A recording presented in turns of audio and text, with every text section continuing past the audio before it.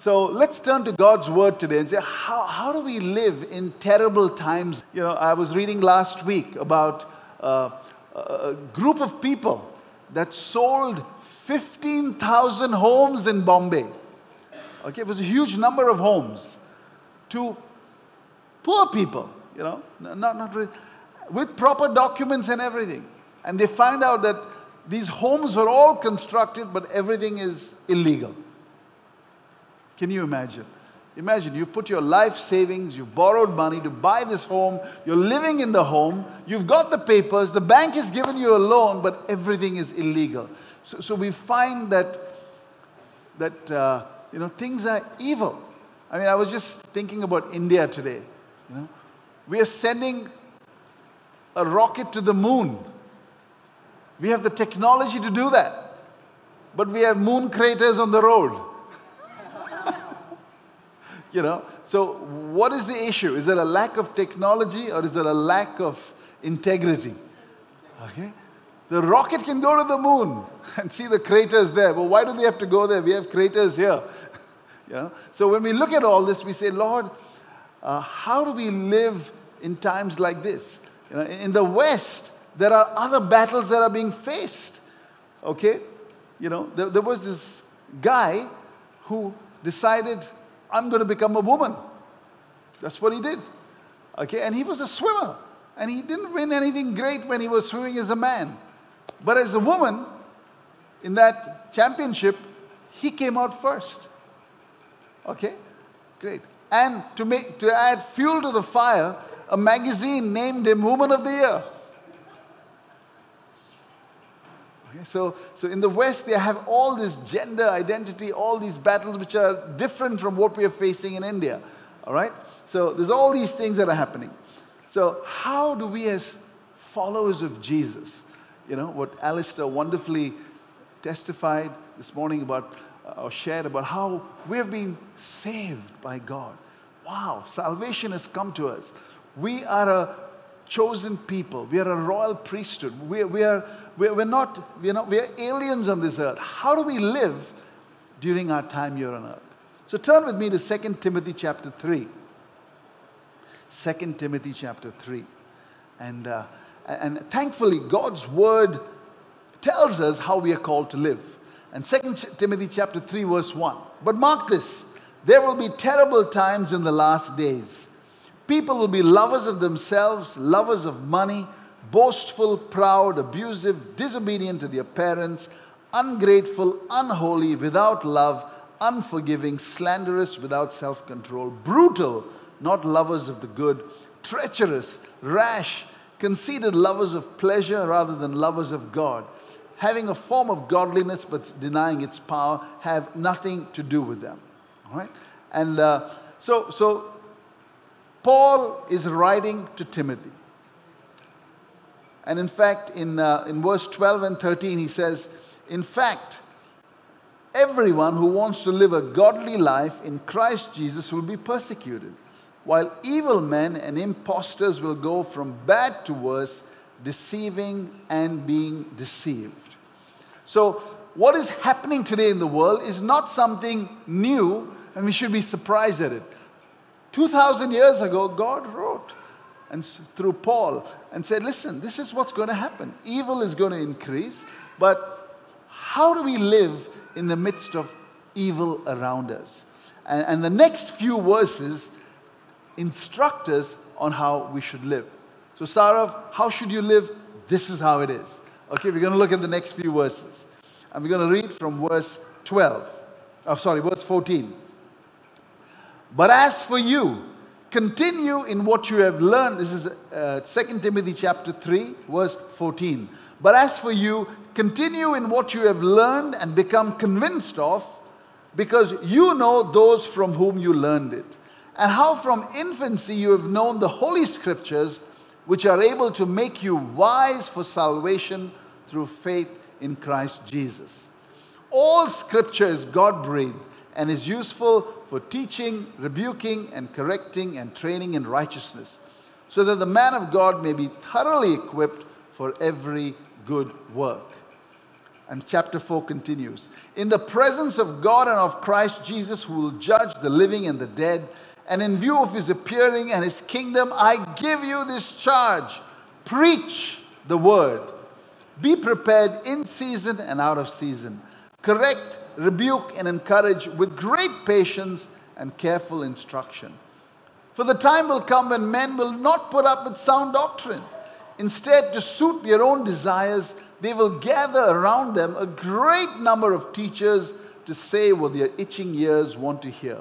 They will turn their ears away from the truth and turn aside to myths. But you keep your head in all situations, endure hardship, do the work of an evangelist, discharge all the duties of your ministry. Let's pray. Lord, we thank you that in the midst of evil in this world, you have called us to be your chosen possession, Lord. Lord, we are so privileged. Lord, when your disciples cast out demons, you said, don't rejoice because of that. Rejoice that your names are written in heaven. And Lord, we rejoice with that this morning. Lord, I pray for your grace, your anointing upon me as I proclaim the truth of your word. Lord, your word is all powerful, Lord. Enable us to understand and live it. I ask for your grace and anointing upon us. In Jesus' name, amen. Amen. All right. So we're going to look at 6, 7, 8 things this morning very quickly. Number one, who is writing this letter and to whom is it being written? Any answers? Paul is writing it to Timothy. Well done. Okay, great. And so we know that. Now, when is he writing it? He's writing it when he's close to death. How do we know that? Okay, look at chapter 4, verse 6. It says there, for I am already being poured out like a drink offering, and the time for my departure has come. Paul is not sending a WhatsApp message from the airport. Okay, he's in prison. He's in prison. He knows that he's going to die, and he's writing this letter to Timothy. Now, you know, when a person is dying, they don't waste time talking about non-essential things. They want to communicate the most important things at that time. So these things are of great significance. Final instructions are very, very important. Now, so we know Paul was writing to Timothy. All right? Now, who was Paul to Timothy? Paul was a spiritual father to Timothy. That's who he was. Timothy was a spiritual son.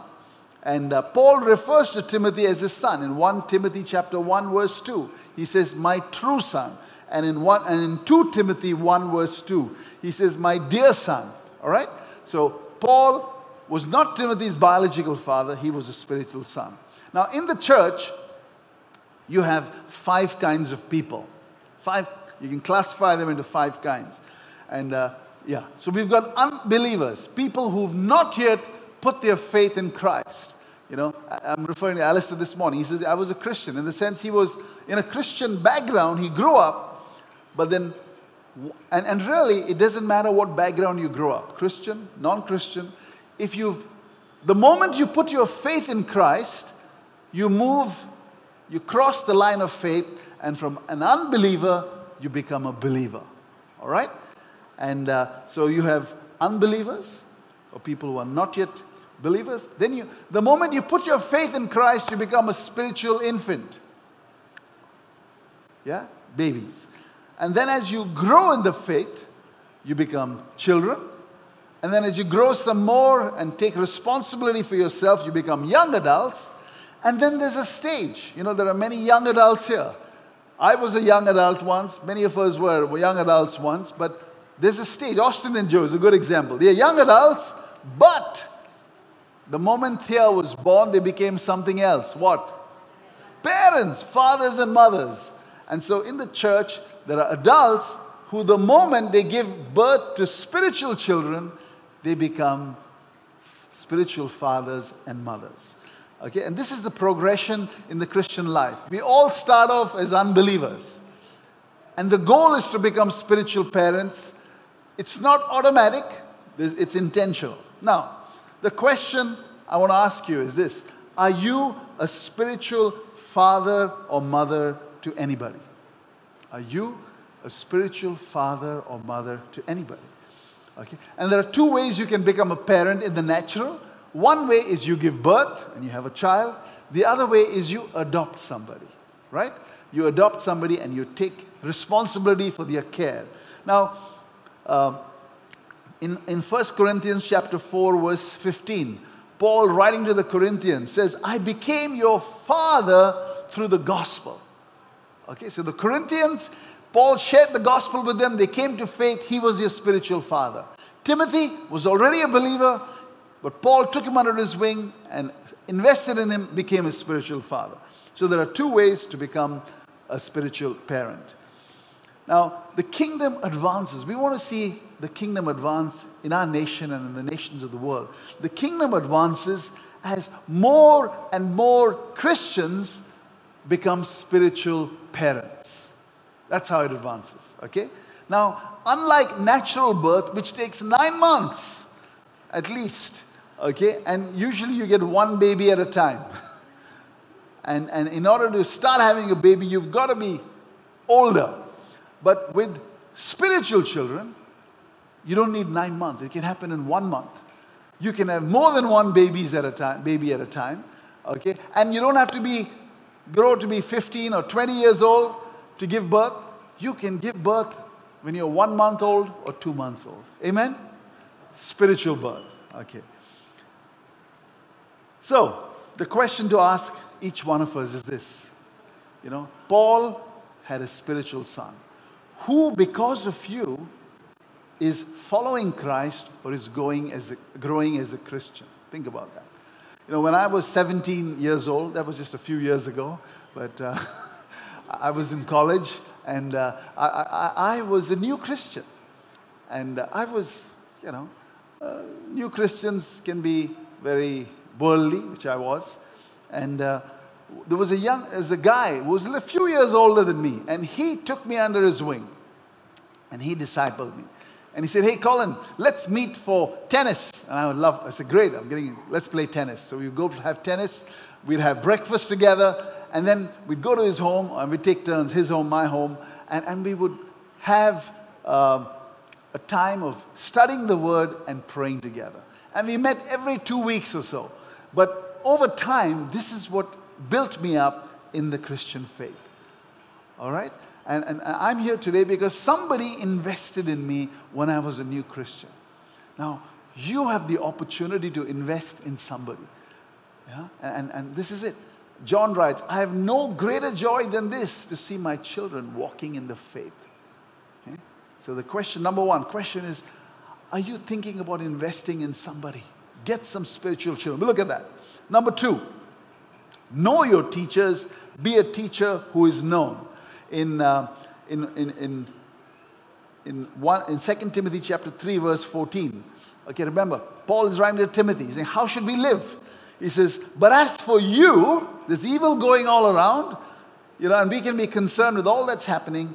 He says, as for you, continue in what you have learned and become convinced of, because you know those from whom you have learned it. It's very important who we get our teaching from. It's very important, okay? Because today with the internet, you can just turn on your phone and have all kinds of people teaching all kinds of things, okay? And here Paul is saying, as for you, continue in what you have learned and become convinced of, because you know those from whom you have learned it. Timothy had a godly heritage. His grandmother, Lois, how do you pronounce that? Anybody knows that? Louis. Anyway, his grandmother was a believer. His mother, Eunice, had a sincere faith in Jehovah. They were believers in God. Okay? And in 2 Timothy chapter 1, verse 5, 2 Timothy 1, verse 5, Paul says, I have been reminded of your sincere faith, which first lived in your grandmother, Lois, and in your mother, Eunice, and now lives in you also. All right? So, godly heritage. But then in 2 Timothy chapter 1, verse 10, Paul says to Timothy, you, however, know all about my teaching, my way of life, my purpose, my faith, my patience, my love, my endurance, my persecutions and sufferings. Okay? So two things we can learn from here. Number one, as we are investing in people, yeah, as we are investing in people, this is what we need to know. We need, and as we are learning from people, we need to know them, we need to know their lives. We need to know them and we need to know their lives. It's not just dishing out Bible studies, but we are sharing our lives as well. In 1 Thessalonians chapter 2 verse 8, 1 Thessalonians chapter 2 verse 8, Paul says, we loved you so much. He was telling the Thessalonians. See, he was not doing a Bible study with them. He's saying, hey, we loved you. We were delighted to share with you not only the gospel, yes, we will study the Bible, but the gospel of God, but our lives as well, because you had become so dear to us. So the way to progress as spiritual parents is this, that we are demonstrating love, care, and concern to those we'd like to see built up, okay? And we're sharing our lives with them. And sharing our lives means we're sharing our joys, our sorrows, our victories, our weaknesses. Let's move on. Number 3. Okay, so when you're meeting up with people, yeah, when we're having this prayer breakfast next Saturday for the men. Sorry, ladies, but we're going to have a great time. All right, and we're going to be sharing we're going to share the word, the gospel of God. We're going to share our lives as well, so that godly friendships will happen. Okay, let's go on to the next verse, verse 15. And how from infancy you have known the Holy Scriptures, which are able to make you wise for salvation through faith in Christ Jesus. So he's reminding him, hey, you know those whom you have learned the gospel from. And then he's talking about the word of God. He says, how the Holy Scriptures are able to make you wise for salvation. Okay? This Bible that I'm holding in my hands and that you have on your phone or whatever is powerful. It is the most potent book in the world because it is living and active. It has the power to change people.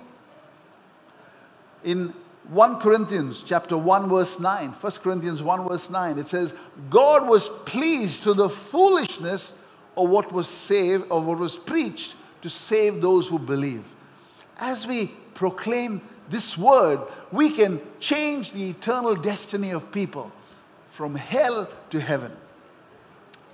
In 1 Peter chapter 1 verse 23, Peter says, for you have been born again, not of perishable seed, but of imperishable, through the living and the enduring word of God. You know, we look at evil people in the world. We say, Lord, will they ever change? Is there any hope for them? The only hope is the gospel of Jesus Christ. There was a man who was a slave trader. He was a captain on a ship, and they would go to Africa and go and take people from there and sell them in the Americas. All right? Now think about it. Would you sign up for a job like that? No. It's wicked. It's evil. And this is what he did. And one day, through his journeys, there was a terrible storm that came there.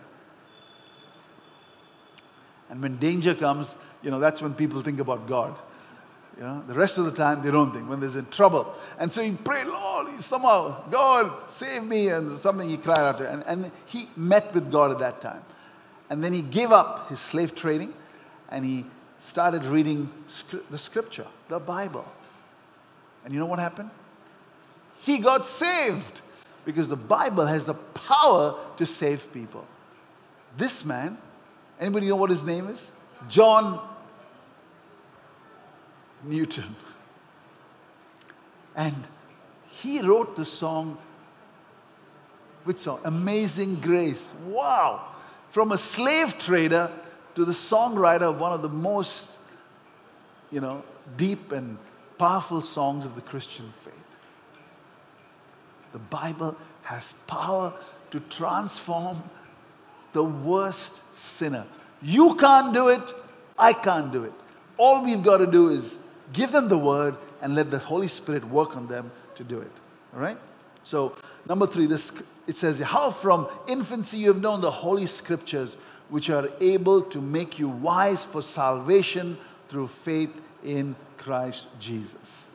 Okay, and then he goes on to say, all scripture is God-breathed and is useful for teaching, rebuking, correcting, and training in righteousness, so that the man of God may be thoroughly equipped for every good work.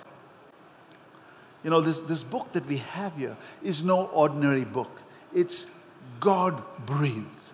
Okay, it's come about because God has put together these words and these verses in Scripture. There's the power of God behind these words. And here it says that, you know, it talks about all Scripture is God-breathed and is useful for teaching, rebuking, correcting, and training in righteousness. We'll quickly go through those things. Teaching and rebuking deals with the content. What do we need to believe?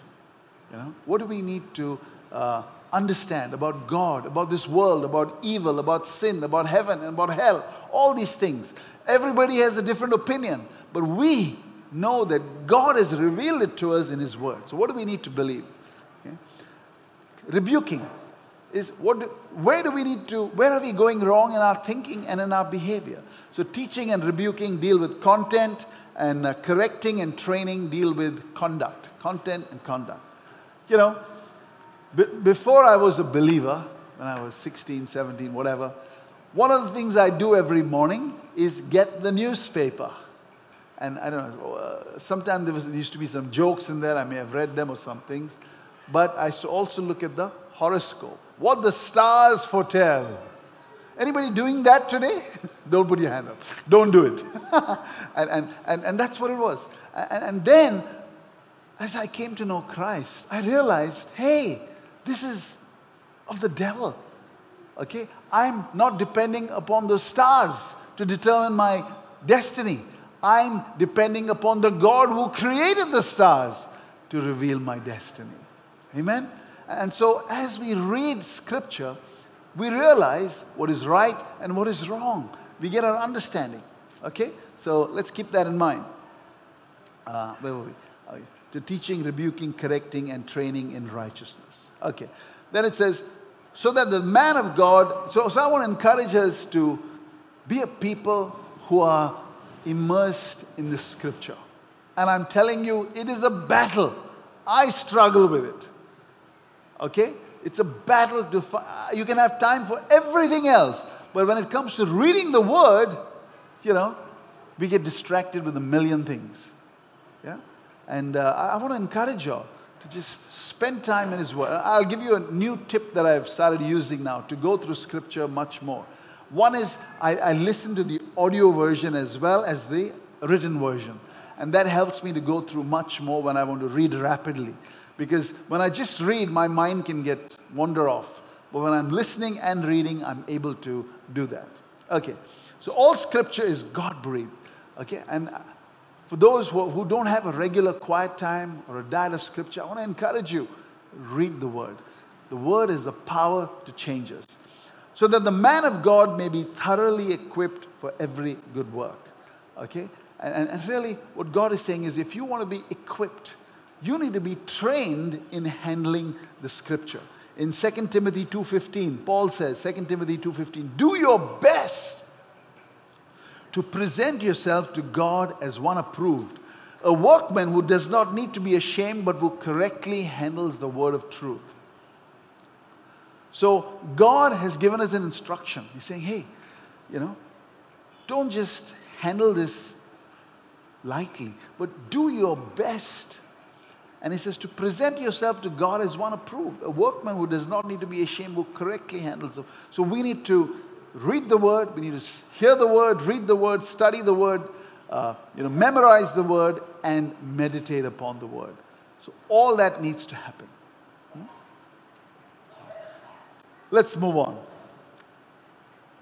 Now, you know, the Word of God was so important to Paul that at the end of his life, which is when he wrote this letter, in 2 Timothy chapter 4, verse 13, he tells Timothy, when you come, bring the cloak that I left with Carpus at Troas, and my scrolls, especially the parchments. Okay? We don't know what the scrolls and the parchments are, but probably they had something to do with the Word of God. Okay? Because he wouldn't want to read the newspaper at that time. He's saying, get me the parchments. Okay. Let's look at three more. Number 6. In chapter 4, verse 1, Paul gives a solemn, a serious charge to Timothy. Okay, 2 Timothy chapter 4, verse 1. And he says, in the presence of God and of Christ Jesus, who will judge the living and the dead, and in view of his appearing and his kingdom, I give you this charge, preach the word. Now you've got to think about this for a little bit. Paul is telling Timothy, he's saying, in the presence of God, God is my witness, in the presence of Christ Jesus, I want you to do this one thing. What is it that he wants us to do? Preach the word. He says, preach the word. Now, why did he say, in the presence of Christ Jesus, who will judge the living and the dead? He could have said so many things about Jesus. He could have said, in the presence of Jesus, who did great miracles. In the presence of Jesus, who rose from the dead. In the presence of Jesus, who is coming again. But he says, in the presence of Jesus, who will judge the living and the dead. Okay, because what he's saying here is, when Jesus returns, he's going to come back as a judge. He first came as a savior, but now he's going to come as a judge, where people on earth will be judged based on their relationship with him. And so our preaching the word is of utmost importance, because it determines the eternal destiny of somebody. Will they spend it in hell or in heaven? So we are not dealing with trivial matters here. These are most important matters. All right. Now, this word for preaching, there are about 30 words for preaching that are used in the New Testament. And it's a word called, it's not referring to teaching, and it's not referring to sharing, it's not, or philosophizing about something. That word keruzo refers to a herald. Okay, the word herald. A herald, now in today's age, we don't have herald. But in those days, think about it, 2,000 years ago. There was no internet, no WhatsApp, no newspaper, no magazines, nothing. How did the king, when a law was passed, how was that law communicated to everybody? Okay? Yeah, messenger. There was no broadcast group. Okay? So messengers, remember in the book of Esther, messengers were sent throughout the kingdom with the law. It took a long time. And the messenger would go to the town square and say, everybody, hear ye, hear ye. This is what the king says. This is a new law. Ta-da-da-da-da-da. All right? We are called to be those heralds or messengers. It's not necessarily to preach, but to herald and to proclaim and to say, hey, everybody, listen. This is what the King of the universe says. Okay? And what are we communicating? Okay, we're telling them what God has done for them. We're not telling them how to get saved primarily, but we're telling them what Jesus has done to save them. And we're telling them that, listen, it's like, I'll tell you what it's like. It's like, many years ago in India, there was a lot of black money. And the government came out with an amnesty offer. Amnesty offer was this: if you declare your black money and you pay a tax of 30% or whatever, all that money will become white money. Okay, that's the government made a law and says, we will pardon your sin, and that's it. But if you don't, by this date, if we catch you, you will be prosecuted and punished and fined. We have an offer of amnesty from the King of the universe, where God is telling people, while you have breath in your body, you've got to tell people that, listen, you're a sinner. One day you will be judged for your sins, but Jesus has died on the cross for your sins.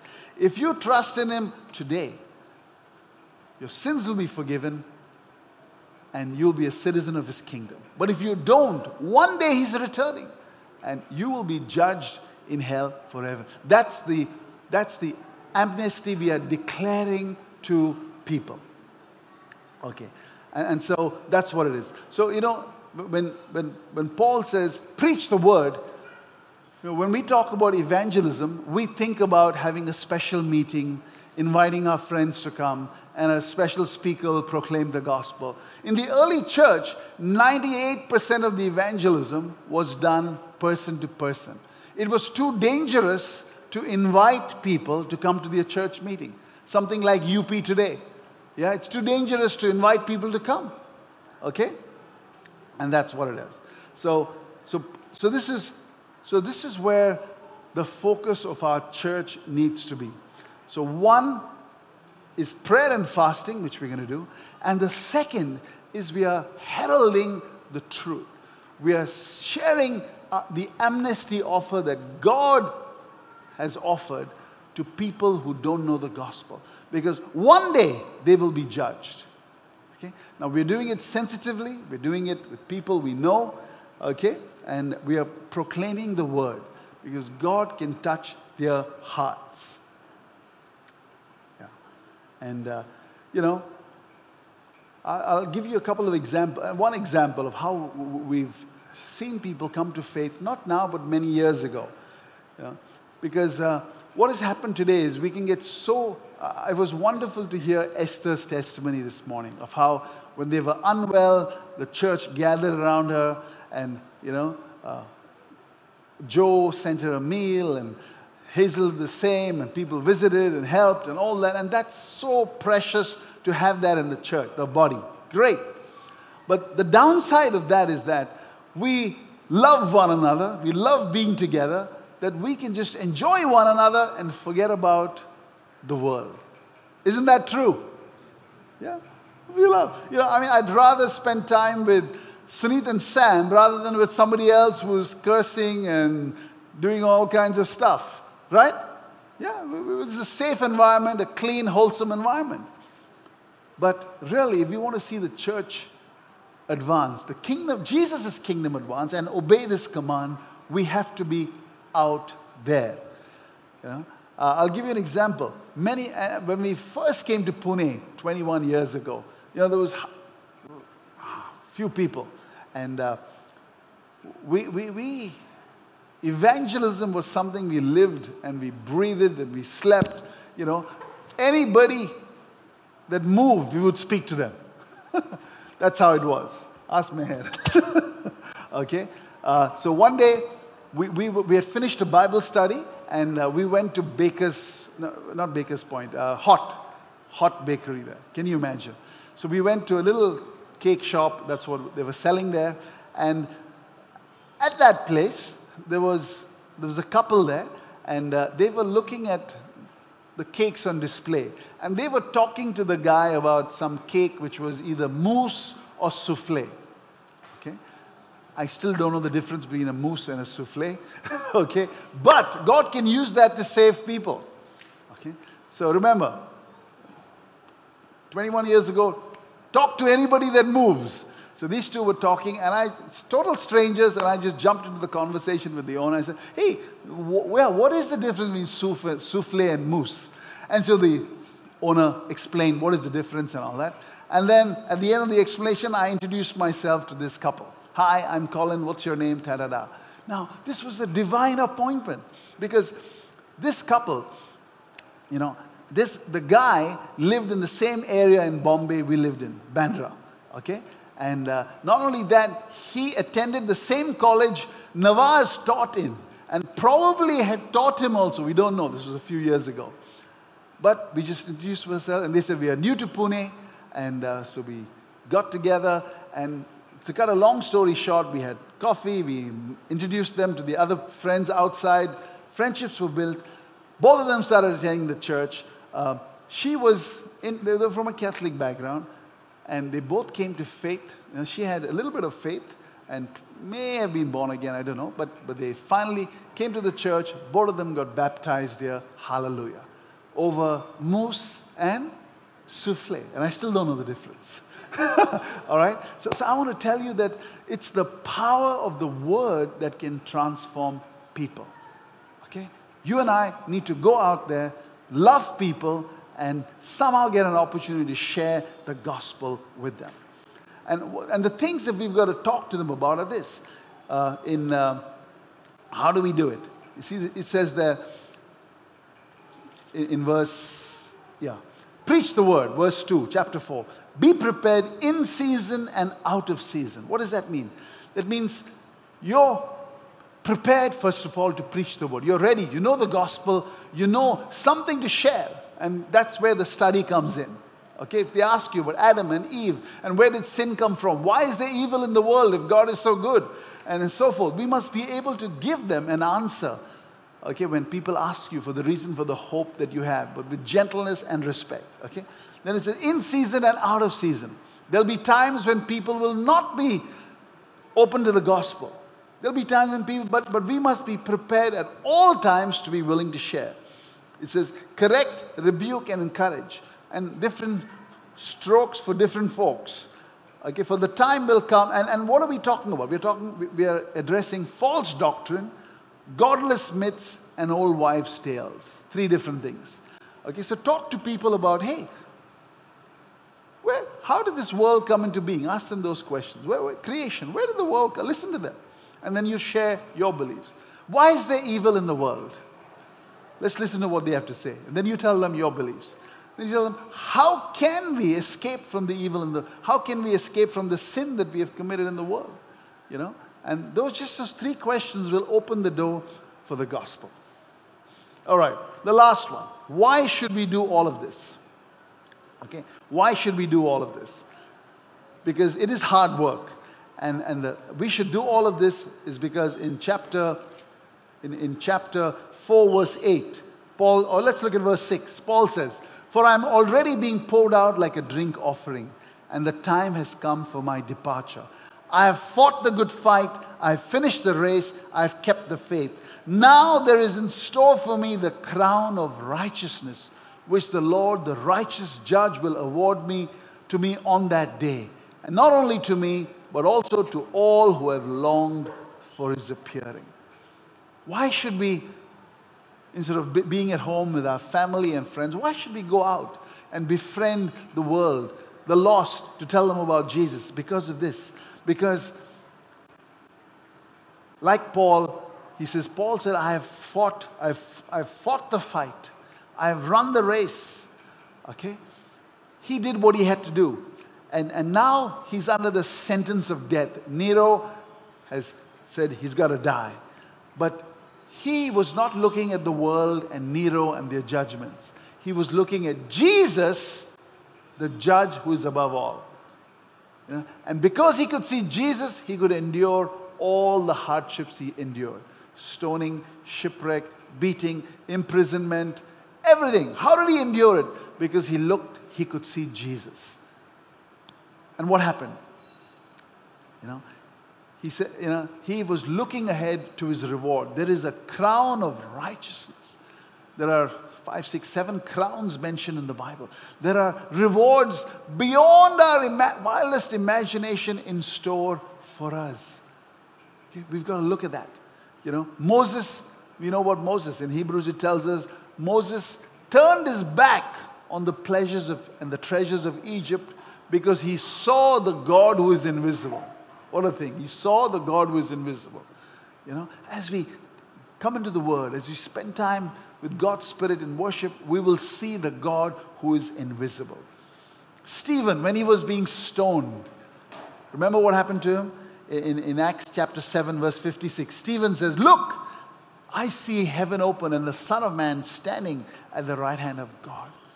Okay? Do you have a vision of God and say, hey, our life on earth is short. Recently, I was listening to some YouTube videos about some famous personalities, and they've mentioned, oh, this guy has died. This guy has died. And we realize that no matter how famous you are, how rich you are, how many million followers you have or likes, one day we're all going to die. And only what we do for Christ is going to be counted. Okay, and Paul was confident. He says, I fought the fight. I've run the race. And now there is in store for me the crown of righteousness. Yeah? And so everything we suffer on this world, is worth it for what Jesus is going to give us. In Corinthians, Paul says, "For our light and momentary afflictions are nothing, compared to the glory which is being revealed." Can you imagine being hit with sticks? He's saying, "Our light and momentary affliction." Can you imagine being stoned? He's saying that's a light and momentary affliction. I don't know what is a strong affliction, but those are light afflictions for Paul. So this morning, as we bring this time to an end, we say, listen, things are a mess in the world. There's evil growing, and all kinds of evil are happening. Bad things are happening. It is tough. But this is when the church of God needs to rise up. What are we called to do? Get hold of God. Make sure we become spiritual parents. Wherever you are in your journey right now, okay? We are investing in others.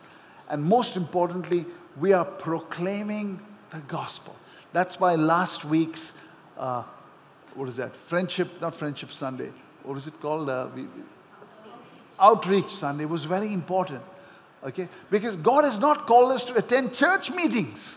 God has called us to save the lost.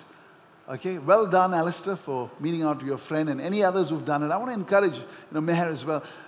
We want to be out there in the community because one day they will leave this earth and we will leave this earth. But as we are faithful in sharing the gospel, there's a crown of righteousness waiting for us. Let's stand up and pray together. Come.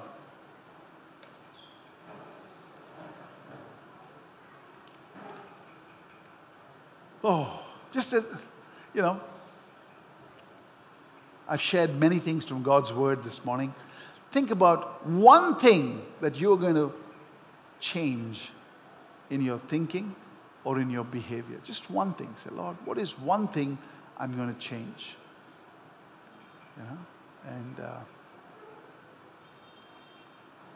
Because we need the help of the Holy Spirit to put this into practice.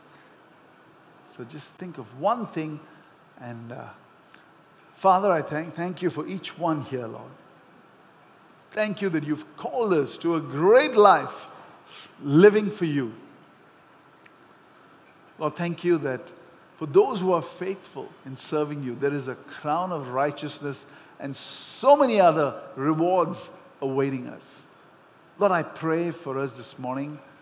I pray that you will enable us to move ahead in our Christian life, Lord. That we would bear much fruit, that we would bear lasting fruit. Lord, would you anoint us, Lord, to be great evangelists, Lord, would share the gospel with power. Oh, Father, would you do that, Lord? Lord, and even as we do that, may we see people saved and your kingdom advance. Thank you for this time together, Lord. May your blessing and your favor be upon us as we leave this place. May your blessing be upon all that we do. In Jesus' name we pray. Amen. Amen. God bless you. Have a wonderful week. And we look forward to hearing stories of how God is going to use you in advancing his kingdom. Amen. Amen. Amen.